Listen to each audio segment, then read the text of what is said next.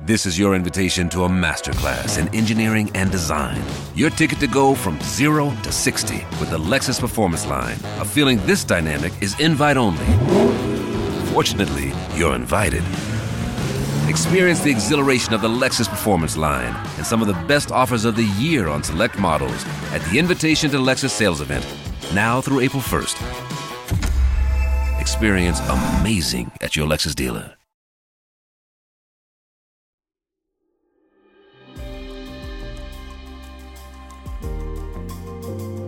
Putin's trying to sort of sell this to the Russian people as a sort of liberation campaign.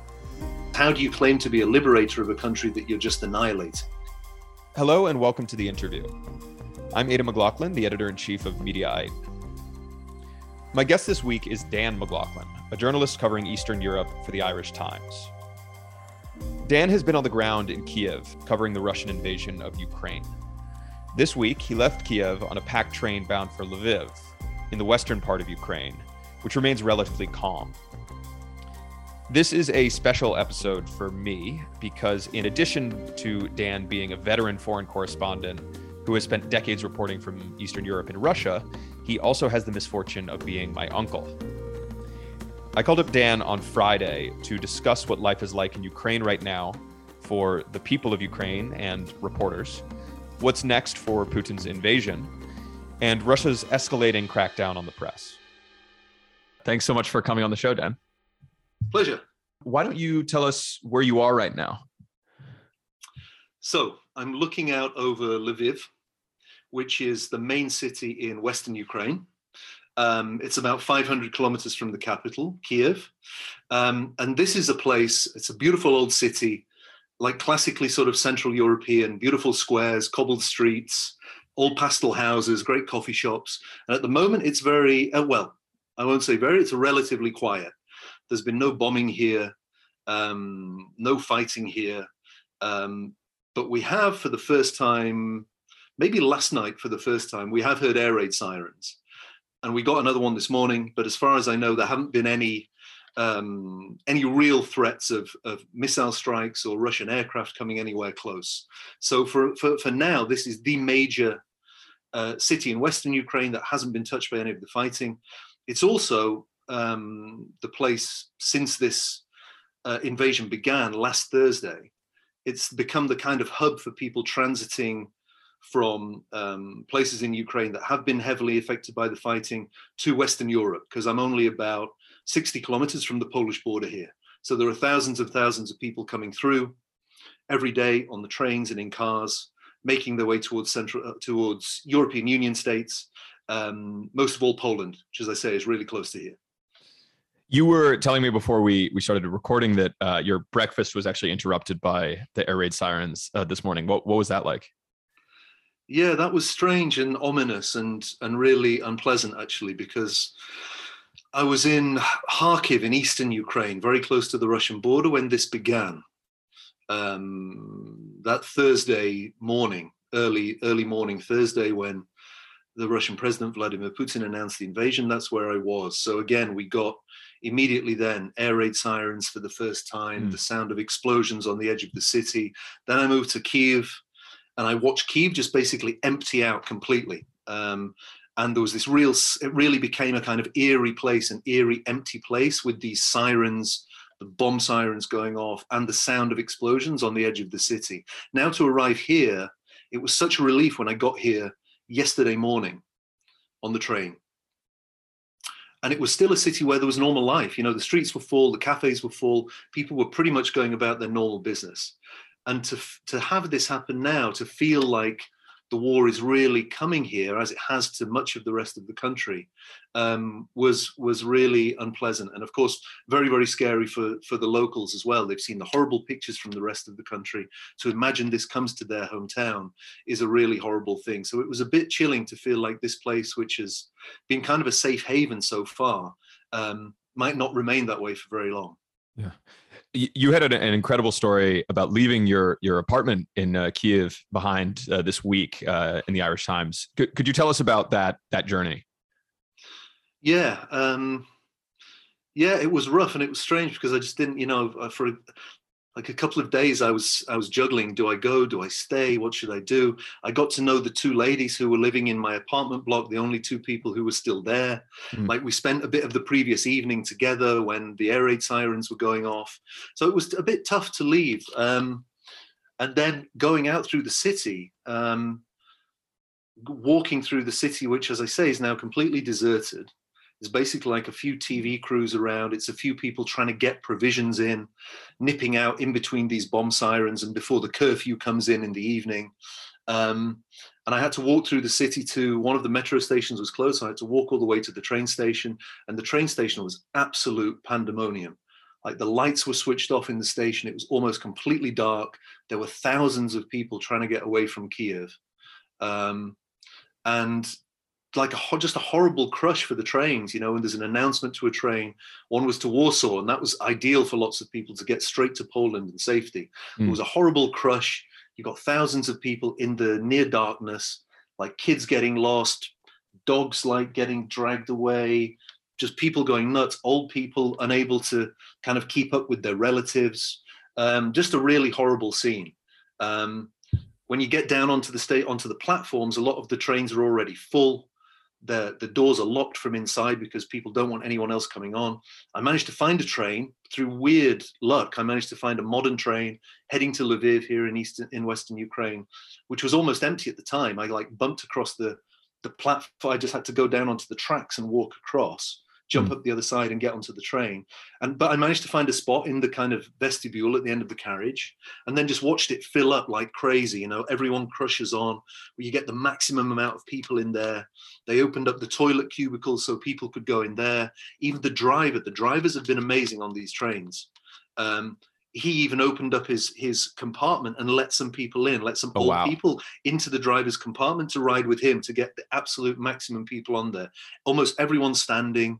Like kids and dogs and everything else just kind of lying around on the floor sleeping, and a journey that usually takes like 5.5 hours took 11 hours. So it was crazy. Is that just because the train conductors are going so slowly to like avoid any problems, or? Yeah, it is. Yeah, I mean, I think they're taking slightly different routes to avoid potential hotspots. They've got so many people on the train that they can't go full speed. You know, if they have to slow down quickly, you know, loads of people who are standing could just kind of go flying. There could be a horrible situation inside. And yeah, I think it's just in, you know, basically basic precautions because of the war, because of the fighting. I think they're getting updates all the way as they go along, like what's happening in the next few miles, But having said that, there are big stretches of Ukraine between Kiev and here in Western Ukraine where I am, which haven't had any major problems yet. But I think through an abundance of caution, the drivers are just taking it easy. But as I say, these drivers have been amazing. Like they're still picking up passengers and still going to places that have got bombing, that have got shelling. The night after I left, like the Kyiv main central station was hit by something quite close by. And I wanted to talk to the driver after I arrived in Lviv and just kind of thank him and see what the journey had been like from his point of view. And he said, like, you know, he was a lot of hanging out of the window, having a cigarette, and said, yeah, it's totally fine, no problems. I said, well, can you at least have a break? And he said, no, I'm turning around and going straight back to Kyiv. Wow. After 11 hours at the controls. Yeah, so they're doing, you know, people like that are doing amazing work to kind of keep Ukrainian cities going as best they can at the minute. And what is the current state of the Russian invasion? Like, where does the military campaign stand right now? Well, it's really fluid. I mean, they've only, as far as I know, last time I checked, they've only taken really one major city. That's called Kherson, and it's down on the Black Sea coast.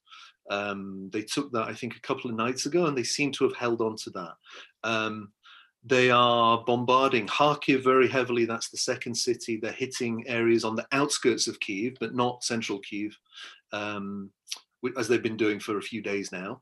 There's a major port on the south coast called Mariupol, which is like heavily besieged. And the officials in that city, which is very important, it's a strategic port, it's quite a big city, and it's also between this area in eastern Ukraine that the Russian led separatists have controlled for a few years, and Crimea, which of course Russia took over back in 2014. Right. So if Russia wanted to link up those two areas, it would have to go through Mariupol. So they're really fighting hard around that city. But then the general picture, I mean, you see on maps like shaded areas where, and you know, the broadcaster might say that these are areas controlled by Russia, but they're not really. It's like the Russians may have taken a town here and a town there, and they've taken this big city, Kherson, but there are big areas in between those towns that are still very fluid. And Ukraine's, you know, as well as having its regular forces, it's now got a really big territorial defense force, as they call it. They've handed out thousands of weapons to volunteers. Right. And we're seeing on social media now, these guys just popping up, like they're in civilian clothes. They've got, like, you know, they might have a few machine guns, a rocket launcher, whatever else. And they're just like popping up on back roads in the countryside, in towns and villages.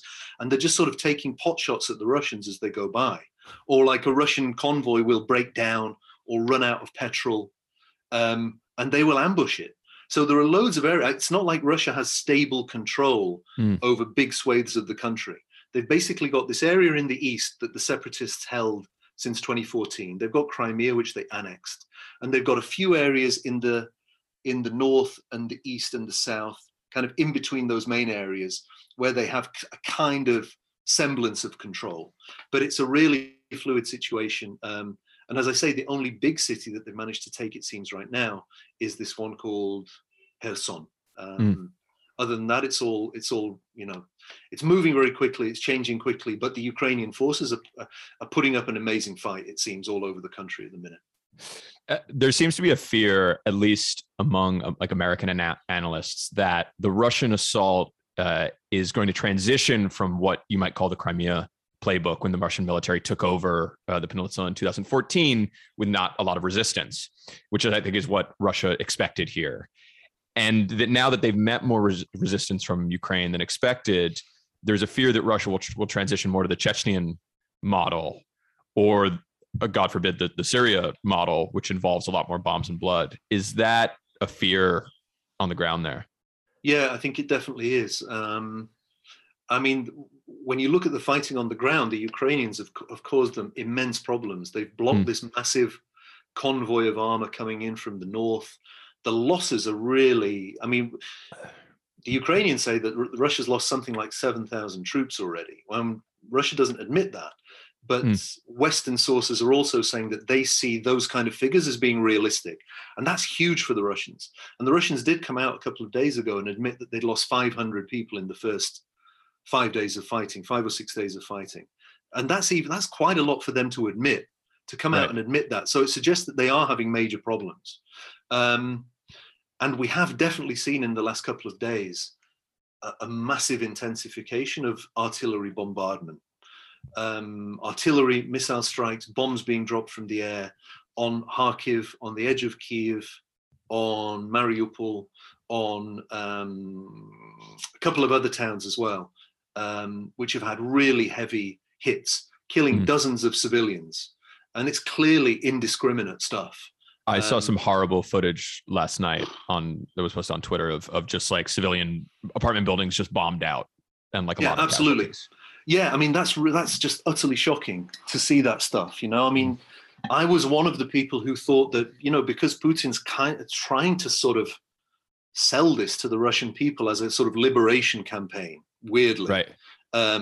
And he still keeps making this claim that, you know, the Russians and Ukrainians are one people. If we were just given a chance to be friends again by the West, then everything would be fine.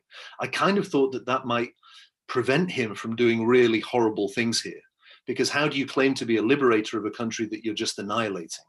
But that seems to have gone out of the window. I mean, thank God we haven't seen it in Kyiv yet, but to see missiles landing right in the middle of Kharkiv, the second city, it's only 35 kilometers from the Russian border, a city with tons of like historical, family, cultural connections to Russia. That was really shocking. And it does suggest that the campaign as it goes forward, especially when they move away potentially from areas that have been historically much more closely linked to Russia and they might move to places like this that have always been hostile to Russia and Moscow. I mean, I dread to think really how brutal the campaign could get, because we're only 8 days into it or something now, and seeing the kind of footage that you mentioned last night, that's just horrendous, horrific stuff. It's very hard to see Putin backing down from this and kind of lowering the level of intensity. And people obviously fear now that it's just going to get worse and worse as he moves across the country. When it comes to like the Russian propaganda that we're seeing right now, I mean, I was watching a video with Sergei Lavrov, the foreign minister, and referring to it as a special military operation and an attempt to denazify Ukraine. It's so out of touch with reality. I wonder if Russians buy that at all. Well, it's a really good question. I mean, it's kind of been the message since Maidan, since the revolution in 2014. Russia said all the way that, this is fascists, this is neo-Nazis, these are ultra-nationalists, Russian haters taking over power in Ukraine. I mean, it was complete rubbish. I mean, you still walk around Kiev and you hear as much Russian almost as you hear Ukrainian. So many of the people defending Ukraine with their lives now are Russian speakers. Naturally, that's their first language. And they're not being oppressed at all in Ukraine. Absolutely not. Absolutely not. The president himself, President Zelensky, speaks Russian. I mean, he speaks much better Russian than he speaks Ukrainian. And he's from a Jewish family, by the way. So, the whole idea that this is some Nazi puppet state or something is just bizarre. But it is something that has been pushed by Russia for 8 years now. And, as we see this crackdown on free speech, independent media, activists, opposition groups in Russia, which has now reached a level that is unprecedented since the end of the Soviet Union, it is very, very hard for ordinary Russians to get information from other sources because, foreign news sites are blocked. A couple of the kind of bastions of liberal, independent media in Russia were shut down in the last couple of days. The Echo Moskvy radio station and the TV station Dozhd, they closed down yesterday, literally. So, I don't know if people really believe it. But the thing is, I think a lot of people just close their eyes to what might really be happening. I mean, It's very interesting when you talk about Russian propaganda, because people generally go along, like the massive people generally go along with the Kremlin line. They just go along with it. But if we take an example like the pandemic recently, and Russia was trying to push people to take the Russian-made vaccines, Sputnik.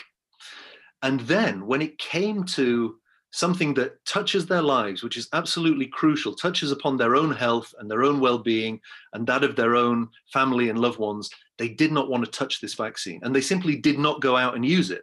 And in that case, it showed when it was something very important to their own lives, they did not believe the state propaganda. But when it's something that's at a distance like Ukraine, when it's something that they can turn a blind eye to, they will do it. A lot of people will do it, and they will just go along with the line because it's the line of least resistance and it's the least dangerous line to take. And that's the thing, when you look at surveys and stuff now coming out of Russia, I don't really trust them, because it's a country in which people know, they know what the right answer is. They know what the safe answer is. They know not to take any risks. So whether they really believe it or not is hard to say. But at the moment, the crackdown is so hard that it's hard to imagine like major protests doing anything to rock the Putin regime on the subject of Ukraine right now. Now, there's a debate in the States, at least, as to whether Putin is a madman who's lost all perspective, which seems dubious to me, or whether he is a strategic genius who's acting within Russia's interests here, or acting along this long-running vendetta that he's had. I don't want to ask you to try and get inside that man's head, but what do you think of him and what he's doing here? Like, what is he thinking? I think he's got to a point where he feels like he has nothing to lose. He thinks that the West is going to be against him forever anyway, that there are going to be sanctions against Russia anyway. whatever he does. And he thinks now is a time to move against Ukraine because he thinks the West is divided. He thinks Biden is potentially weak. He sees Merkel has just left office. He doesn't think Macron is any great shakes, and he's got an election coming up which might play on his mind. You know, Brexit has taken Britain out of the EU, and Boris Johnson's got his own worries. So I think he saw division all over the place and thought this is a time to go for it. Ukraine is going away from Russia inevitably. And I think probably in his calculations, he thought, I'm risking less by trying to take Ukraine now rather than waiting another 10 years when it's even further away from us. It's a stronger, more stable state. Its connections with the West are deeper and stronger. So let's do this now. But hearing the justifications from him, you know, this whole thing about denazification, the way he talked about the Ukrainian leadership as neo-Nazis and drug addicts, the way he just kind of basically just tore apart a lot of the top Russian officials and security officials when he sat them down for this Security Council meeting and basically made them stand up one by one and say that they supported recognizing the independence of these little separatist statelets in Donetsk and Lugansk in eastern Ukraine. I mean, this was like a whole new level of madness. It was like, what was it, Dr. Strangelove stuff, you know? Really quite chilling. And now to see people who, I think in the West, people suspected, and maybe there are some people who wouldn't accept, and even in the Russian leadership, they wouldn't go along with the most extreme scenarios. Like Sergei Lavrov, maybe the foreign minister, like Dmitry Medvedev, who was a former prime minister and president and was kind of a liberal a few years ago. Maybe even like Dmitry Peskov, who's the main spokesperson for Putin. But they're all following this increasingly radical, strange, sinister line, which is just kind of sent up. You know, what they're doing now effectively is just doubling down on what they've done, because there is Putin and the people around him, the closest people around him, are basically closing off all the doors to other options. And one thing that I worry about now, actually, is that I think they realize that this cannot have widespread support, real widespread support in Russia, because ordinary Russian people always had good relations with Ukrainian people. As I say, there are so many connections with family and friends that somehow I believe that a lot of Russians will figure out what's going on here, and it will be on some level horrible for them to come to that realization. And I worry what Putin will do to try and kind of rally the country behind him. And even though, you know, up until this point, I thought it's impossible that Putin would take on NATO because he could never win that war. Now I just wonder, you know, this criminal regime, which it is now, I just fear like how much of the world they are willing to take down to try and save their own skins. And I don't want to be alarmist about that, but seeing what they're doing to Ukrainian cities, I didn't think I would see that kind of level of destruction in Ukrainian cities. And now I do, as I say, I do worry what they will try to do on a propaganda level to make this to turn this war into sort of a national cause. And one of the only ways they could do it is by making this a war of Russia against the West.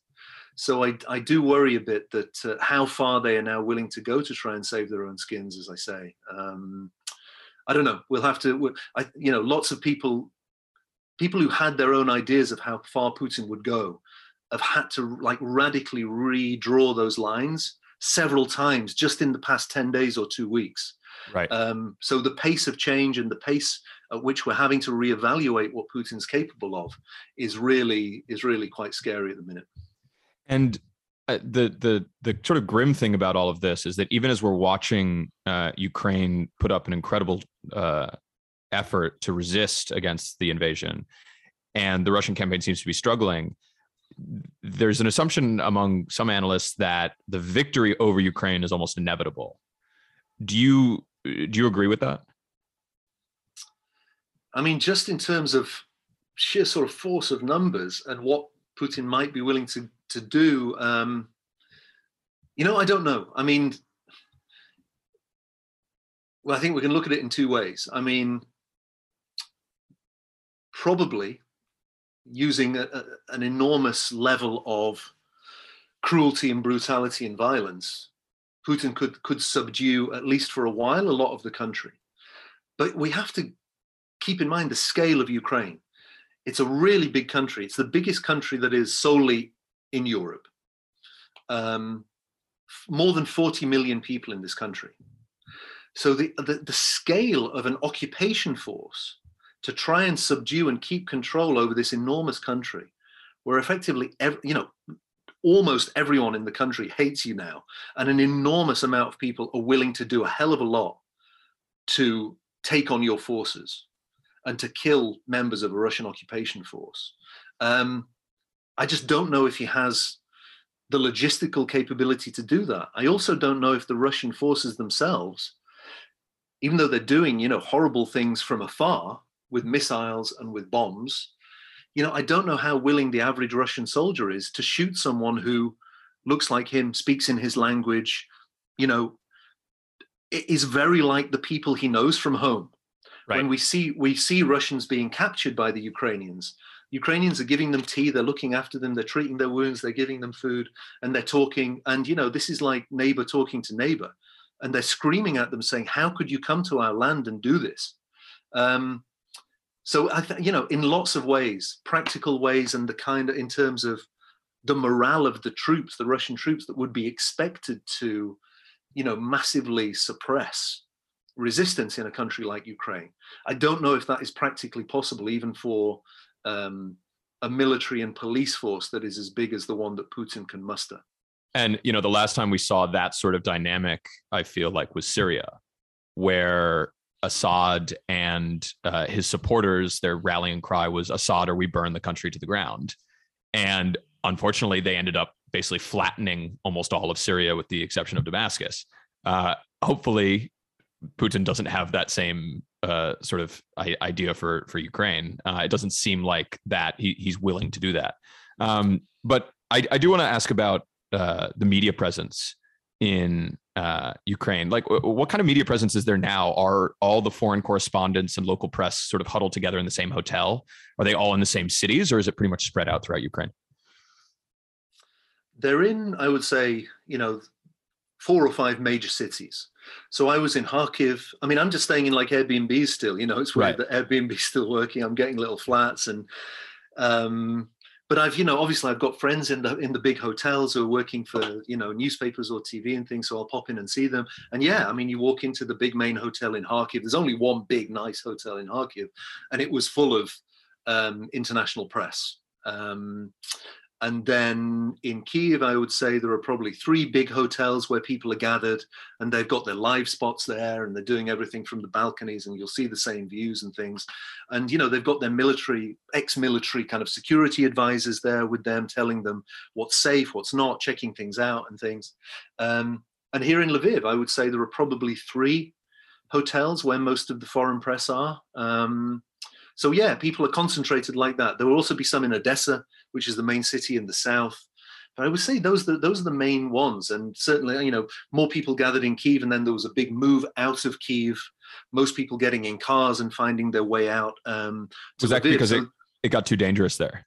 Yeah, it got too dangerous. I mean, there was, I think I still see like, the BBC and CNN broadcasting from there. And I think, some of the big papers still have people there, but lots of people got out. So now, I was just up on the main square here in Lviv, which is beautiful. And there's still life there. People are still going about and having their coffees and their lunches and things. But, there are 3 or 4 different live spots there, and they're doing their work. So this has become a real hub. I see the BBC's broadcasting from here, because I think the people in Kyiv, not only are they really tired because they've been working around the clock for days and days, but they're also having to spend more time in shelters and stuff because it's a bit sketchy. But I have to say as well, I mean, I don't know if it's of interest, but as if like people in the media are listening, maybe it is, but I found, like, I was staying, as I mentioned, in Kharkiv in an Airbnb, just living with locals, and in Kyiv too, and being with them, and they weren't going anywhere. They were at home. Right. They were just trying to figure out how best to live, get their food, get their water, see their friends, see their relatives, try and keep some normality, get out for a walk. Like, being with them, I was much calmer than when I would bump into or go and meet, like, parts of the journalist crew who were around, because, it was all a bit frantic. They were all thinking, have we left it too late? Should we leave? Should we stay? What are we going to do next? There was this kind of, this sort of nervous tension always in that bubble. So I always came back from those meetings a bit more with my nerves a bit more frazzled than they'd been before. So I very much preferred getting back and just kind of hanging around in a local flat, with locals who were often those people, they weren't even going down often they didn't have a basement that could be safe for them. So they were just like getting together and spending time in what they thought was like a safer flat, maybe on as low down as possible in the apartment on a lower building. Floor. Yeah. Right.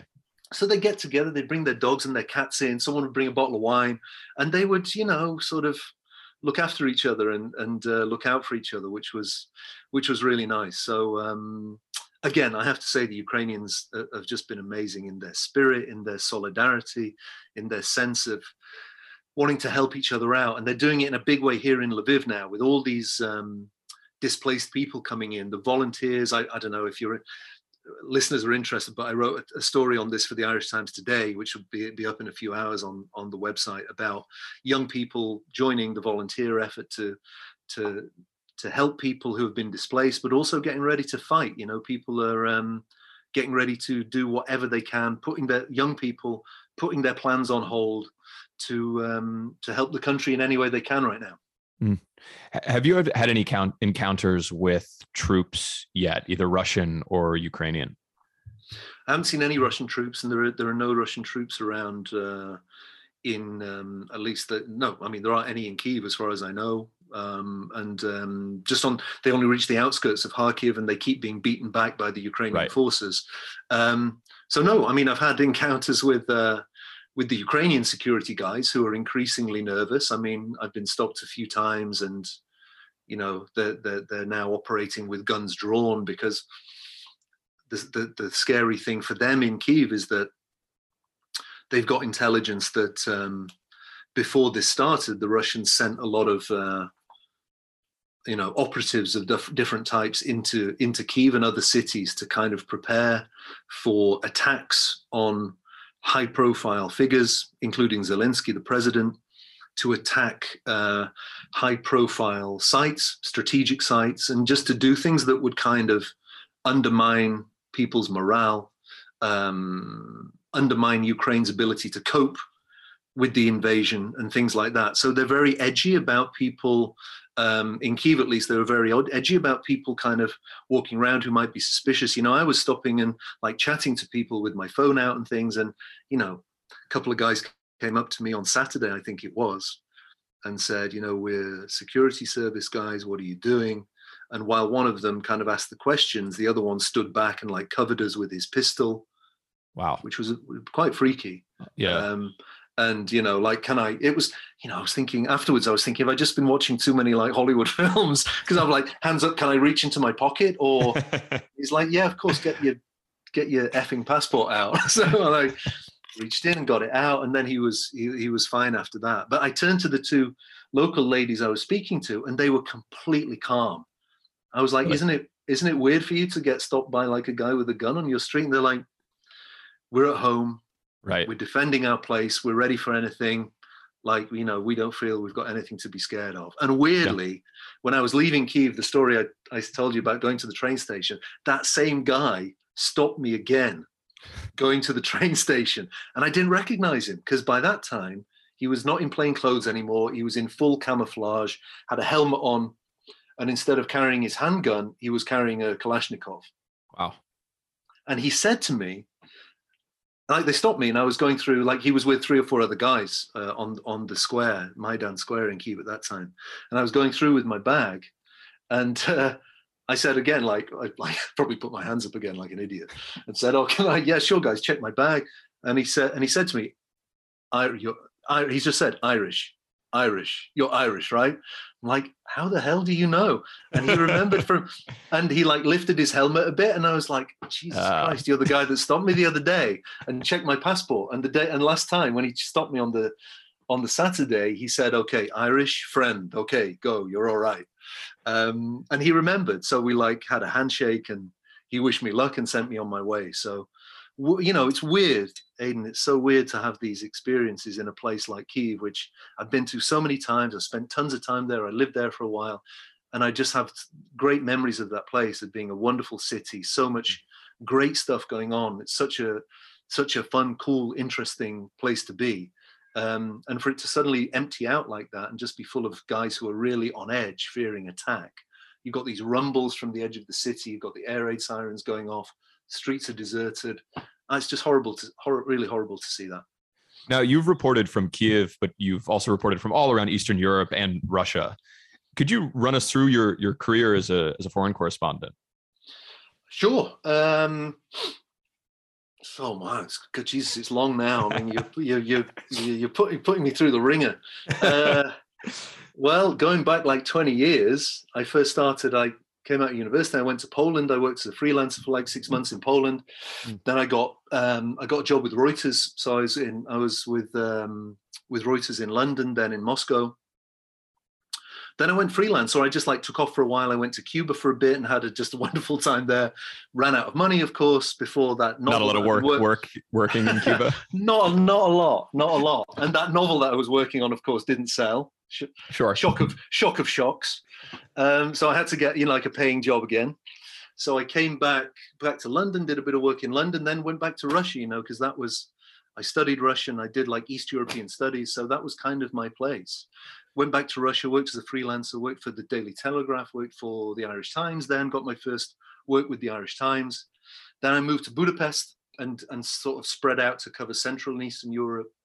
And I was doing work for all kinds. For most of the British broadsheets, I've done stories at different times. The Guardian, the FT, the Independent, the Observer, I did stories for at different times. But gradually over time, like the Irish Times has just become my really solid source of work. I've had a series of great foreign editors who've given me lots of freedom to do work. They've been really interested in Eastern Europe all these years, and they've backed me up to do loads of things. So now I'm basically just doing work for them. Still, as much as I'm based anywhere, I'm based in Budapest, although I'm traveling a lot of the time. And I just did a big trip, like at the back end of last year. I had 3 months in Russia, visiting sort of 12 cities or more, maybe all over the country, from the Baltic Sea to the Pacific, down to the Caucasus, the Black Sea, up to the Arctic. I finished off in the Arctic. That was an amazing trip. And again, like the Irish Times backed it. And I don't think there are that many papers that would do it now, right. To send a correspondent off on a big trip, major project, gave me loads of space in the paper. Well, it's good to hear that print is alive and well in Ireland. It is. I mean, we're shifting, of course, like everyone, more and more to digital, but still, right. What's great about it is it still has a really big focus on foreign news. And as far as I know, it's the only Irish publication that has a really solid network of foreign correspondents. Right. The States, Brussels, Berlin, China. I think we've got someone all over the place. So what is it like reporting in Russia? What is it like? I mean, you lived in Moscow for a long time. Like, what is it like reporting in Russia, reporting under Putin? It's much tougher now than it was. And, again, we talked about how this, even though people knew kind of that Russia was already authoritarian, really. I mean, even the last 10 days, it's taken several steps down. It's really going into massive, massive repression now. So, literally in the last few days, dozens probably of journalists have left the country because of this, the effect of this war and the crackdown that is taking place to silence any kind of, not just dissent, but any genuine, accurate, honest reporting about the war. You can now be put in jail for 15 years if you report in a way that the authorities see as inaccurate as regards this war.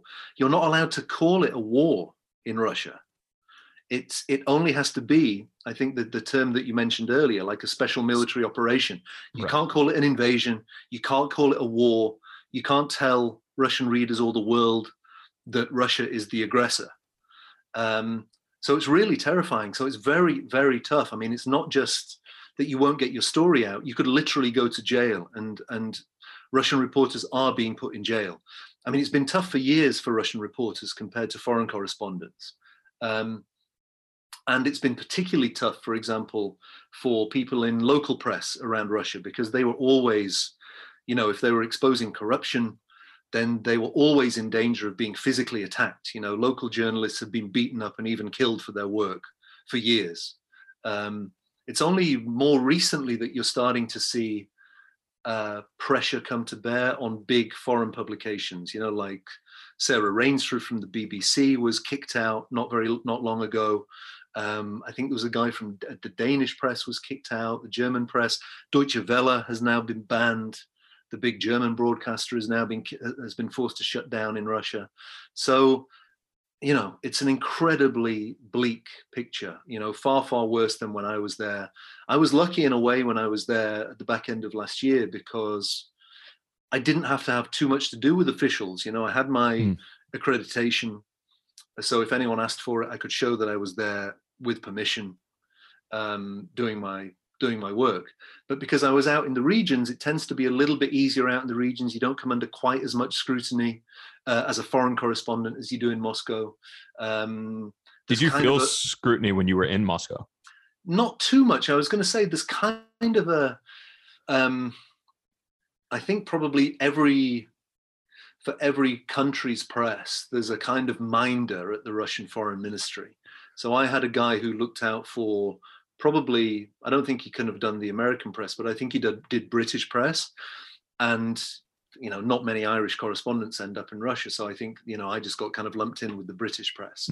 So he was the one who kind of put through the accreditation request. He met me and gave me my accreditation card. And of course, when he does that, he kind of gives you a bit of a pep talk. And he tries to keep it all pally, but at the same time, he's clearly sending you a message like, there are several things that we'd prefer it if you didn't go near these subjects, like corruption, like rigged elections, like Navalny, this kind of thing. But, he didn't lay it on too thick. But again, a few times when I was out in the regions, he did kind of check on me. And, he would couch it. Look, maybe he was being genuine when he said, "Hi, Dan, I'm just checking on where you were because COVID is getting worse. So I'm just checking that you're not in an area with high COVID incidents," something like that. It's very nice of him. Exactly. Maybe he was genuinely worried that I wasn't wearing my mask. Or maybe he was just checking on what I might be looking at in Siberia or the Far East or the Arctic or somewhere else. So yeah, I mean, I have to say, at the time, it was an amazing trip, and I had a great experience meeting regular Russians, many of whom are absolutely appalled by what Russia is turning into. But again, like the Russia of even today, speaking to you in February, is not the Russia of December when I was last there. It's much, much darker already. And it's getting darker, I mean, unfortunately, by the hour, without any exaggeration. I mean, there's a session of I think it's the upper house of parliament today in Moscow. And, people are worried that they might introduce a state of emergency, even martial law. And so, like I mentioned, lots of people who don't agree with the Putin regime have been getting out any way they can in the last 24, 48 hours, driving out, getting on trains, flying out. I'm looking at like social media posts from Moscow today, and people are saying it's got to the stage where friends are ringing around like, "Are you still here?" Because that kind of liberal Moscow community is just emptying out. I know several people who've left in the last few days, and they're taking bags and they don't know when they're going to be back, because they're just seeing what was already a pretty horrible regime turn into an absolute monster. Yeah. So do you have any sense of what you're going to be doing next over the next couple of weeks? Are you planning on staying in Lviv, or is there another part of the country or leaving the country that you plan on going to? Yeah, I just don't know, Aidan. like the idea was to get here to get out of Kyiv and get here somehow. Right. So I got here, and then of course there are stories here, and I haven't really had a chance to think what's next. I mean, I've got a colleague, Laura Marlowe, who is trying to get in today, I think. So we might do some kind of handover, or we'll definitely at least meet and figure out how we can best use the fact that there are going to be two of us here. I don't know whether it's time for me to go out and take a bit of a break or to figure out where I can go. I mean, unfortunately, the areas that are safe are, that they're diminishing as well, Right. So we'll see. I mean, the workload has been really heavy. It's been, like writing a feature, writing a news story, doing a podcast or something, taking photos and trying to get those to the paper and stuff. So it's only tomorrow, really. I tend not to work on a Saturday because, I still have this kind of print idea. We don't have a print version on Sunday. So right. Saturday tends to be at least a quieter day. So I'll kind of like lie in bed, probably with a bottle of booze and and try and think somewhat clearly about where I should go next. I don't know right now. I don't know. I'm just trying to get through Friday. Right. It's admirable. Well, do stay safe, Dan, and thanks so much for talking to me. Great to speak to you. Cheers, Aidan. Thank you for listening to this episode of The Interview. Please subscribe to The Interview on Apple Podcasts or Spotify. Check out more coverage of my conversation with Dan on Mediaite.com.